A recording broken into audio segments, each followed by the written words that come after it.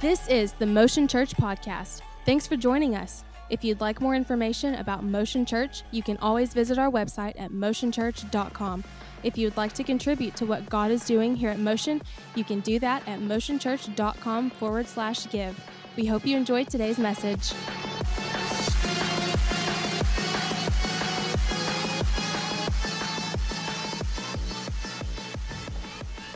All right. What's up, everybody?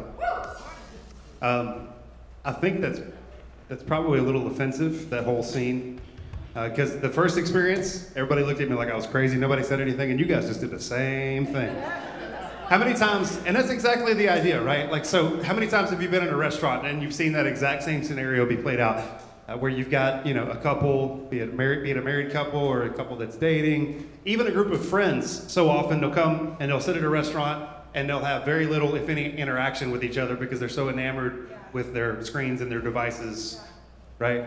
And it's funny because if we see it, we think it's ridiculous. But if we do it, we can justify it. And I've done it, right? I've done it. Like, this is one of the things that I'll do. I'll be like, hey, hold on just a second. I got to take care of some stuff. It's really important. As if, my stuff's more important than your stuff. And then the thing that I need to do is more important than the relationship that I have with you. Right? And so it's not that those things are necessarily, I understand we got to take care of stuff from time to time. But when we're always taking care of things and we're neglecting the people that are right in front of us, then maybe it's a problem. And that's why we're doing this series called Dark Reflection. So the whole idea of this series is that technology specifically, it's already busted anyway, it don't matter. So technology, specifically our screens, they are a reflection, right? And it's not that technology is the problem. The problem is not our screens, the problem is our hearts. Right? We are so bad about this. We do this whole deflection thing. First off, why is everybody sitting on this side of the room and not this side of the room? Moving over here. Just kidding. There you go. Balance. Hey, Ty. It's my beautiful daughter. Side matters. You matter. I'm just kidding. I mean, you do. I'm not just kidding about that.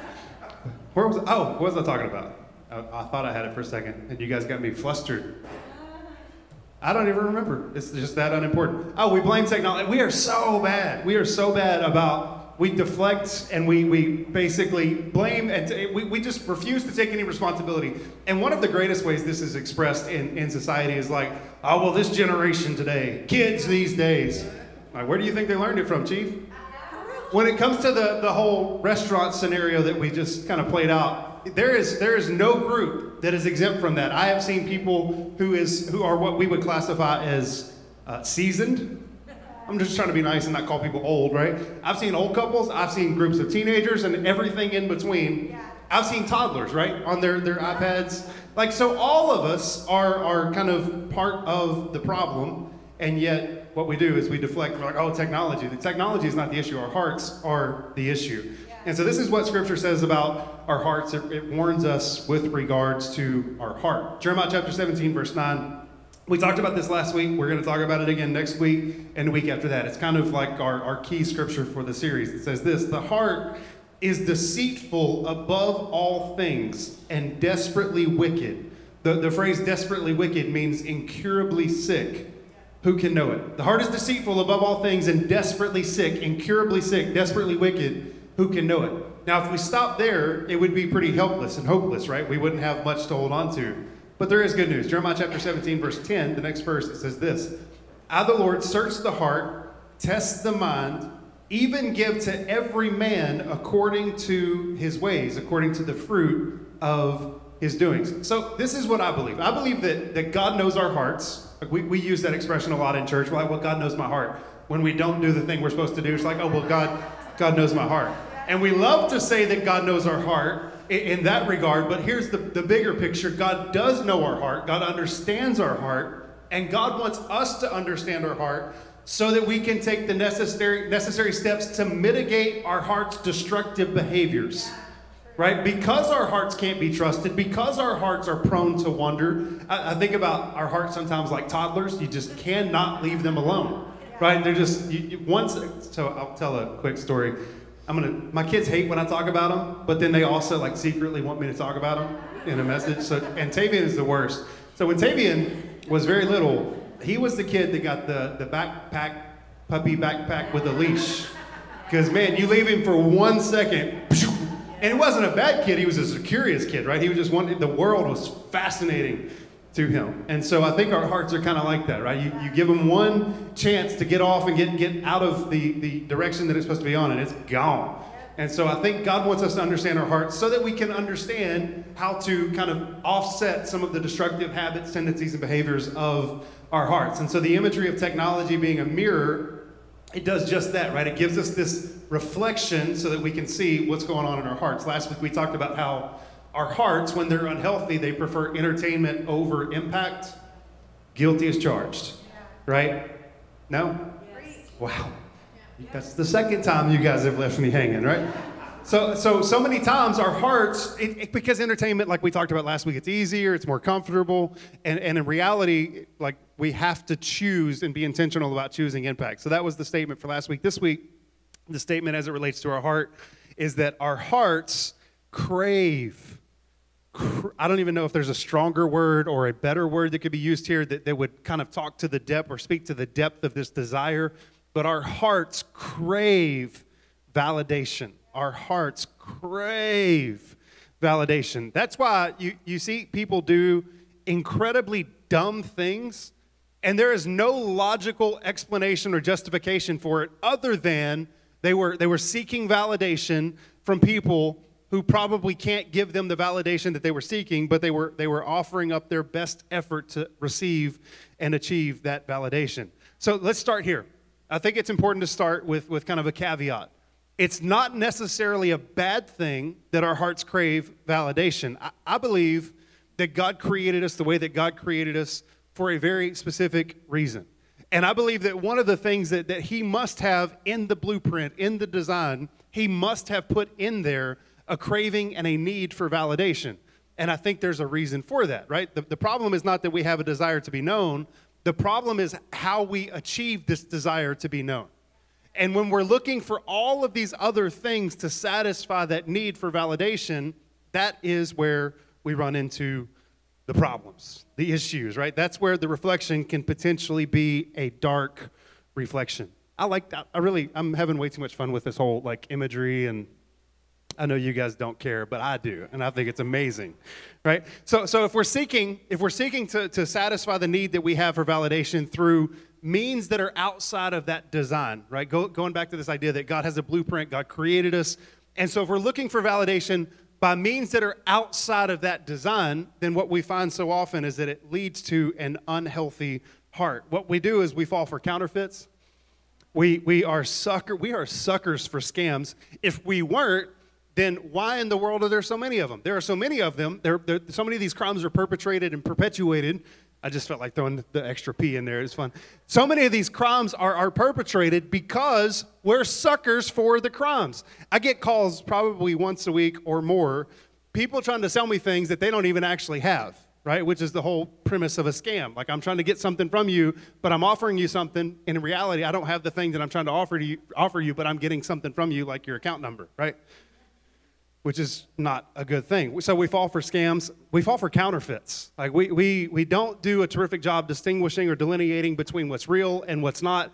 And as it relates to technology, I think technology might just be the greatest counterfeit of all time when it comes to offering up validation. Because what it does, this is how it gets us. It gives us it gives us a taste, it gives us a semblance of validation. And so our hearts assume that it's the real thing. But the reality is, I saw this picture the other day of I'll get it out in a minute, a brick wall that made it look like it was an entire city block. And it was about 3 or 4 foot deep in reality. But if you're looking at it, it looks like the real deal. But if you kind of peek around the corner, you're like, oh, oops, that ain't right. And so I think technology is kind of like that. It's one of those things that it gives us a taste. It gives us just enough of it to get us hooked, and that's exactly what it does, because it is immediate and it is intoxicating. So we get it instantaneously, right? We get this validation from technology. It's at our fingertips, and then it's also intoxicating. It gets its hook in us, so to speak, and once it gets its grip on us, it has no intention of letting go. It's kind of like we use the imagery so often of fishing, right? And so you've got just this tiny little bait on a hook, and it's just enough to give us a taste, and yet, once we bite the bait, we realize that there's a hook in there, and now you are stuck. This is why, did you guys know that Americans, on average, this was as of this year, 2023, that we check our phones 144 times a day. We check our phones 144. Now, I assume that most people sleep. I mean, safe assumption, right? So let's just say you sleep. I know nobody probably actually does this. Well, people in my family sleep 8 hours, but most people don't sleep 8 hours, right? So let's just say you did. So of the 8 hours that you have in a day, let's say you're sleeping 8. So over the course of 16 hours, we're checking our phones 144 times a day. Why? Why would we feel the need to grab and check our phones that many times a day unless we are craving and desperate for validation? One article referred to the way that we treat our phones. Like, how many of you guys have seen The Lord of the Rings? How many of you have not seen The Lord of the Rings? I actually have not, believe it or not. I watched The Hobbit. I picked it up late. I'm sorry. I apologize for that. But I know the reference because it's actually in The Hobbit too. But do y'all remember the one ring, the big, the most important ring in the whole thing, and it's got the little goobly goblin thing. It's like, my precious. And that's how it treats the ring. And we treat our phones kind of like that. We're like, my precious. And we won't let me help you out. If you can't, with confidence, hand your phone to someone else, it's a problem. Like, it's a whole problem. You're like, my precious. It's wicked. It's evil. Like, if you're doing things that you're hiding from other people, that's a whole problem. But that's not even what we're talking about. So for those of us who are more spiritual, and we wouldn't use the my precious. That's too much, right? Maybe for those of you who grew up in church, we treat our phones like it is the pearl of great price. The story that Jesus tells. It is this thing that is so valuable to us because we perceive or we believe that it makes us who we are. It is something that provides for us the validation that we need. Think about the term validation for just a minute. How many times have you had, let's say you're trying to log into an account, and it does the two-step verification, which drives me up. If I said I am who I am who I am. I don't need somebody else to verify who I am, right? I hate the two-step authentication and all that stuff. So what it's trying to do is it's trying to validate that you are the person that belongs to this account, right? Or you're the person that belongs to this device or whatever the case may be. And I think in turn, when it comes to validation for us, that's exactly what it is that we are in search of. We are in search of the proof that we belong. We're strongly desiring and craving somebody to tell us that we matter and that we belong. And what happens, I've been thinking about this. I'm going to try to say it without butchering it. No guarantees. And we look so often for other people to tell us that we matter, and in reality, we should be looking to the one who gave us matter to find out that we matter. Right? God created us. He gave us the matter to matter, and he's the one that we should be looking for to remind us and let us know that we matter. So we treat our phones like this precious device and thing that we have to have. There was another article that I was reading that basically compared us to bow wows, to dogs, to and are you familiar with the Pavlov's dog study that was done long time ago? And everybody's probably loosely familiar with it. So the concept was the dogs heard a noise. The noise was associated with food that was being brought out. When the food was brought out, of course, the dogs salivated when they saw the food. But then what they did is they removed the substance. They just had the noise, and it still produced that result, right, where the dog thought that it was going to be validated, right, in this. And so kind of the idea is that this is exactly what happens to us.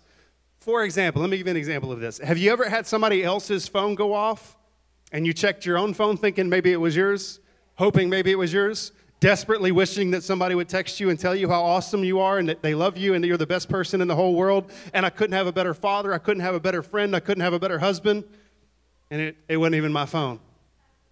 After all that, after I ran through all of these scenarios in my head, even worse than that, like at least in that scenario, there's a signal that would cause us to maybe long for or desire the validation. Have you ever had your leg vibrate and you thought your phone was ringing? and then you pull out your phone and it wasn't ringing. It's this crazy phenomenon called ghost ringing, where your body creates signals, because this is why I believe this is the case. I may be wrong on this, but I believe the reason that all of this stuff is going on physiologically is because we so deeply desire validation that we would create these fake scenarios where we're being validated by these other external things, such as our phones. So we're basically dogs. I think that so much of this desire that we have for validation comes from God, right? I think, again, kind of the idea here is that God created us. It's the blueprint. It's the design. That's not the problem. The problem is how we achieve this fulfillment or satisfaction for the validation that we have. So what we do is we find so much satisfaction because technology is instant, right? We find so much satisfaction, we find so much validation in the information, affirmation, and connection that we have at our fingertips. And it makes us feel like we matter. We love it. We love it. Well, some people love it. How many of you enjoy getting text messages? How many of you do not enjoy getting text messages? I like this church. This is good. Man, when I get a text message, I'm like, stop. It's when my phone's cracked. No, I'm just kidding. I drop it. I'm a bit of a klutz. But generally speaking, we love it when we get messages and we get likes and we get comments and we get shares. We've seen there have been so many studies that have been done about this that talk about how when we get these sort of things that make us feel like we matter and like we belong, it releases dopamine in our brains. And dopamine is the chemical it's the same chemical. It's the same chemical that's used in association with drug addiction, gambling, even sex, like all of these different things. And it's the same feelings that we get when we feel validated by our phones. We feel stimulated, motivated, and we feel happy. And so kind of to dial down even a little bit further, more than just our screens, specifically social media, what it does is this is from a human behavioral expert. That's a solid title. And this is what it says. Social media harnesses the innate desire for inclusion, and we tend to equate likes with validation. And so if you like me, or you like my post, or you like the thing that I'm doing, then all of a sudden I matter. So here's the problem with that line of thinking. The slippery slope here with this idea that somebody else can validate me with their like, comment, message, or share is that when you start to find validation from these sources, it causes you to constantly and continually need validation from these sources. And so what we do is we start to put too much of the emphasis on receiving validation from other people, and in reality, they can't do that for you constantly and consistently. Like first off, it's not their job. It is not anybody else's responsibility to validate you. That is unfair of us to put that kind of responsibility on other people. To depend on something or someone that is volatile to meet a need that is constant is a recipe for disaster. We're asking people who we know are flaky, inconsistent, have bad days. Oh, you guys don't have bad days? Okay, man, let me have your life, right? Like, so we're asking people with all of their imperfections, right? Idiosyncrasies.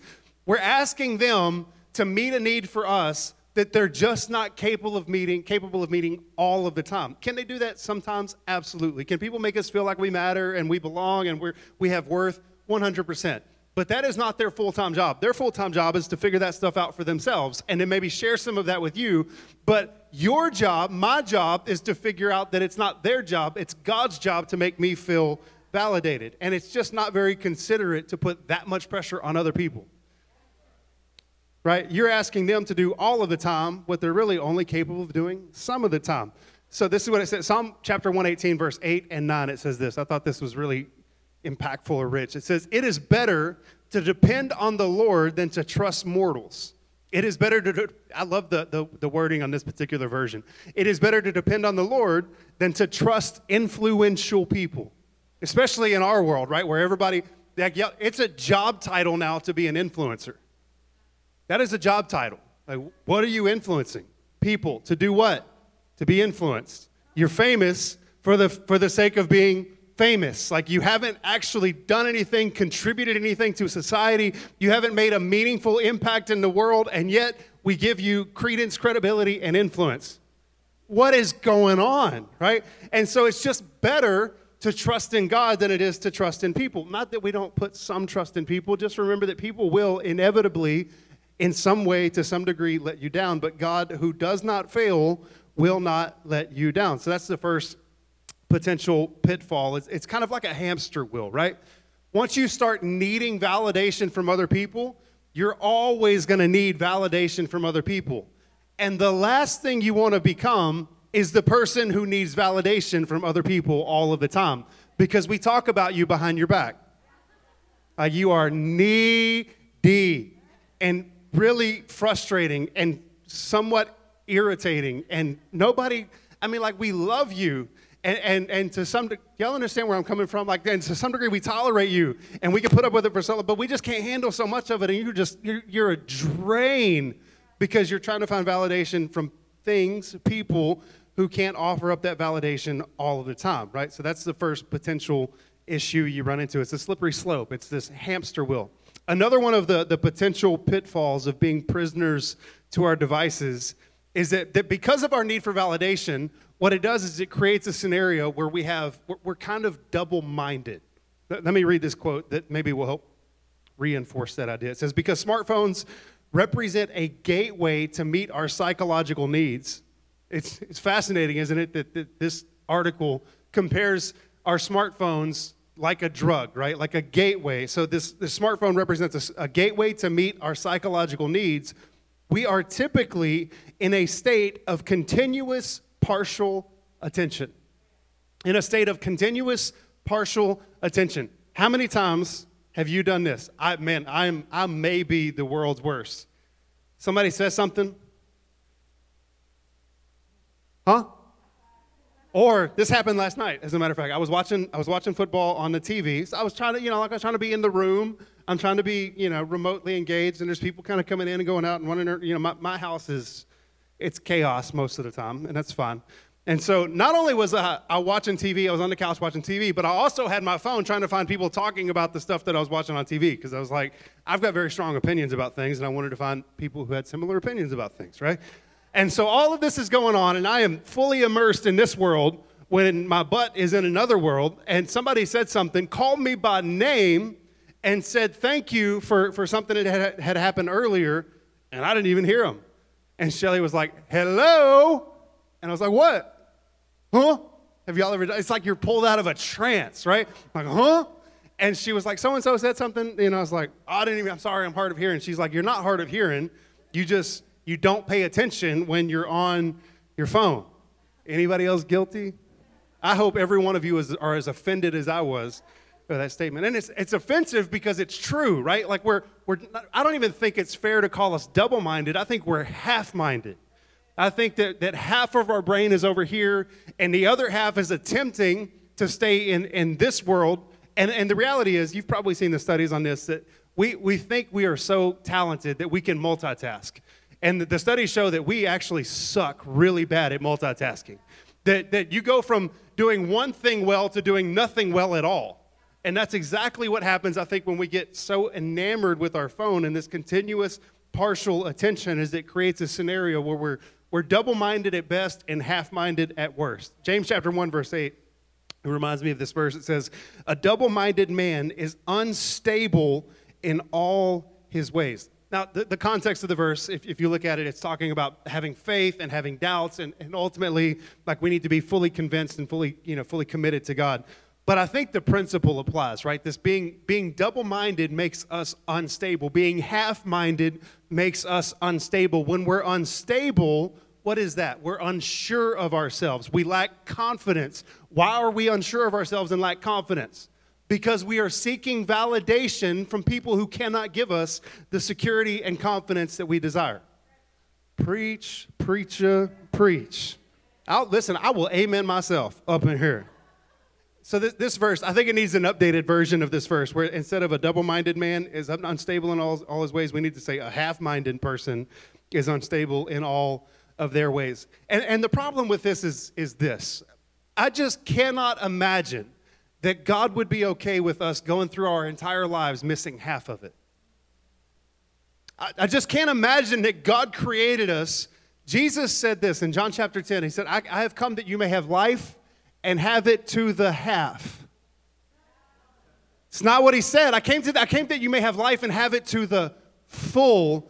And I just don't know that we experience the fullness when we're disengaged or we're off in another land and we're living in this fantasy with, you know what I'm talking. I don't have to go any further with that. That whole, like the John 10, that one snuck up on me. I wasn't ready for that. And I just kind of forget sometimes that God wants us to have a full life. And if we're only halfway in, then we're missing you're missing 50% of what it is that God has for you. And I just think that God's best for you is always better than your best for you. So let's look for that and not for this, right?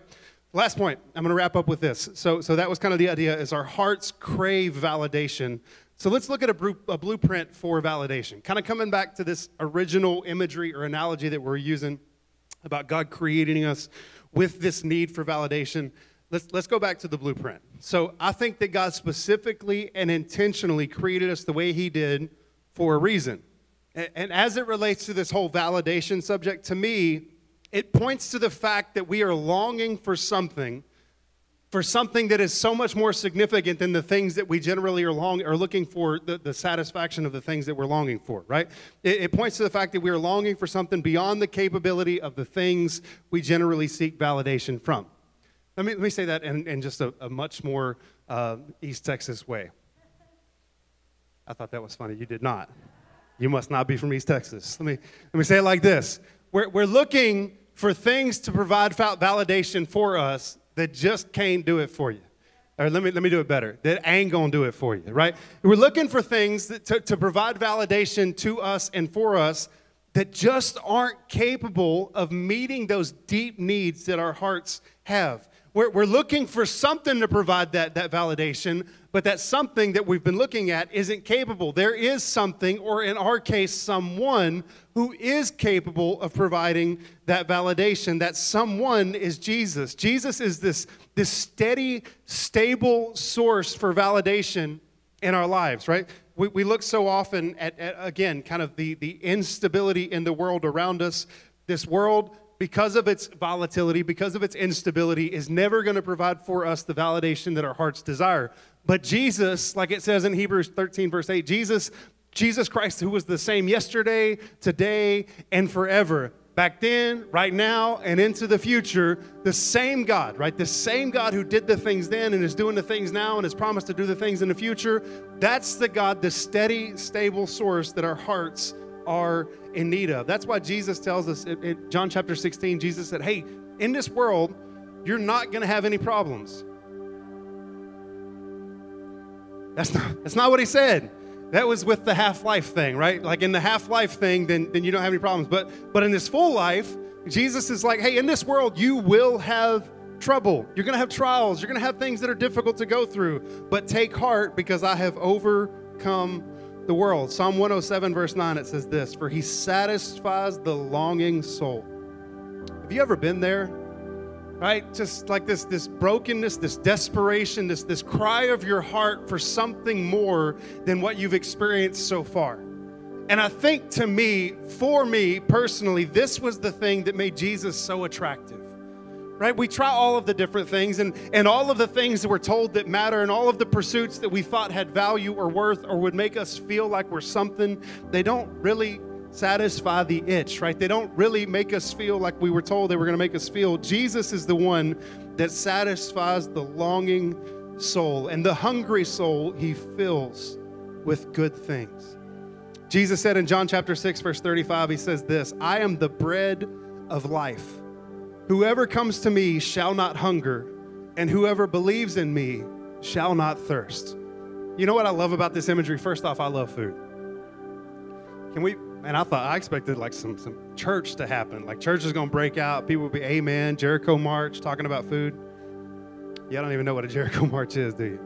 Like if you grew up in like a charismatic church, like there was somebody always started it. It's like a, the line dancing at a wedding or something. Somebody's got to get up and get it started. In the Jericho March, somebody get up and they start running around the church. And everybody's like, all right, I guess this is what we're doing.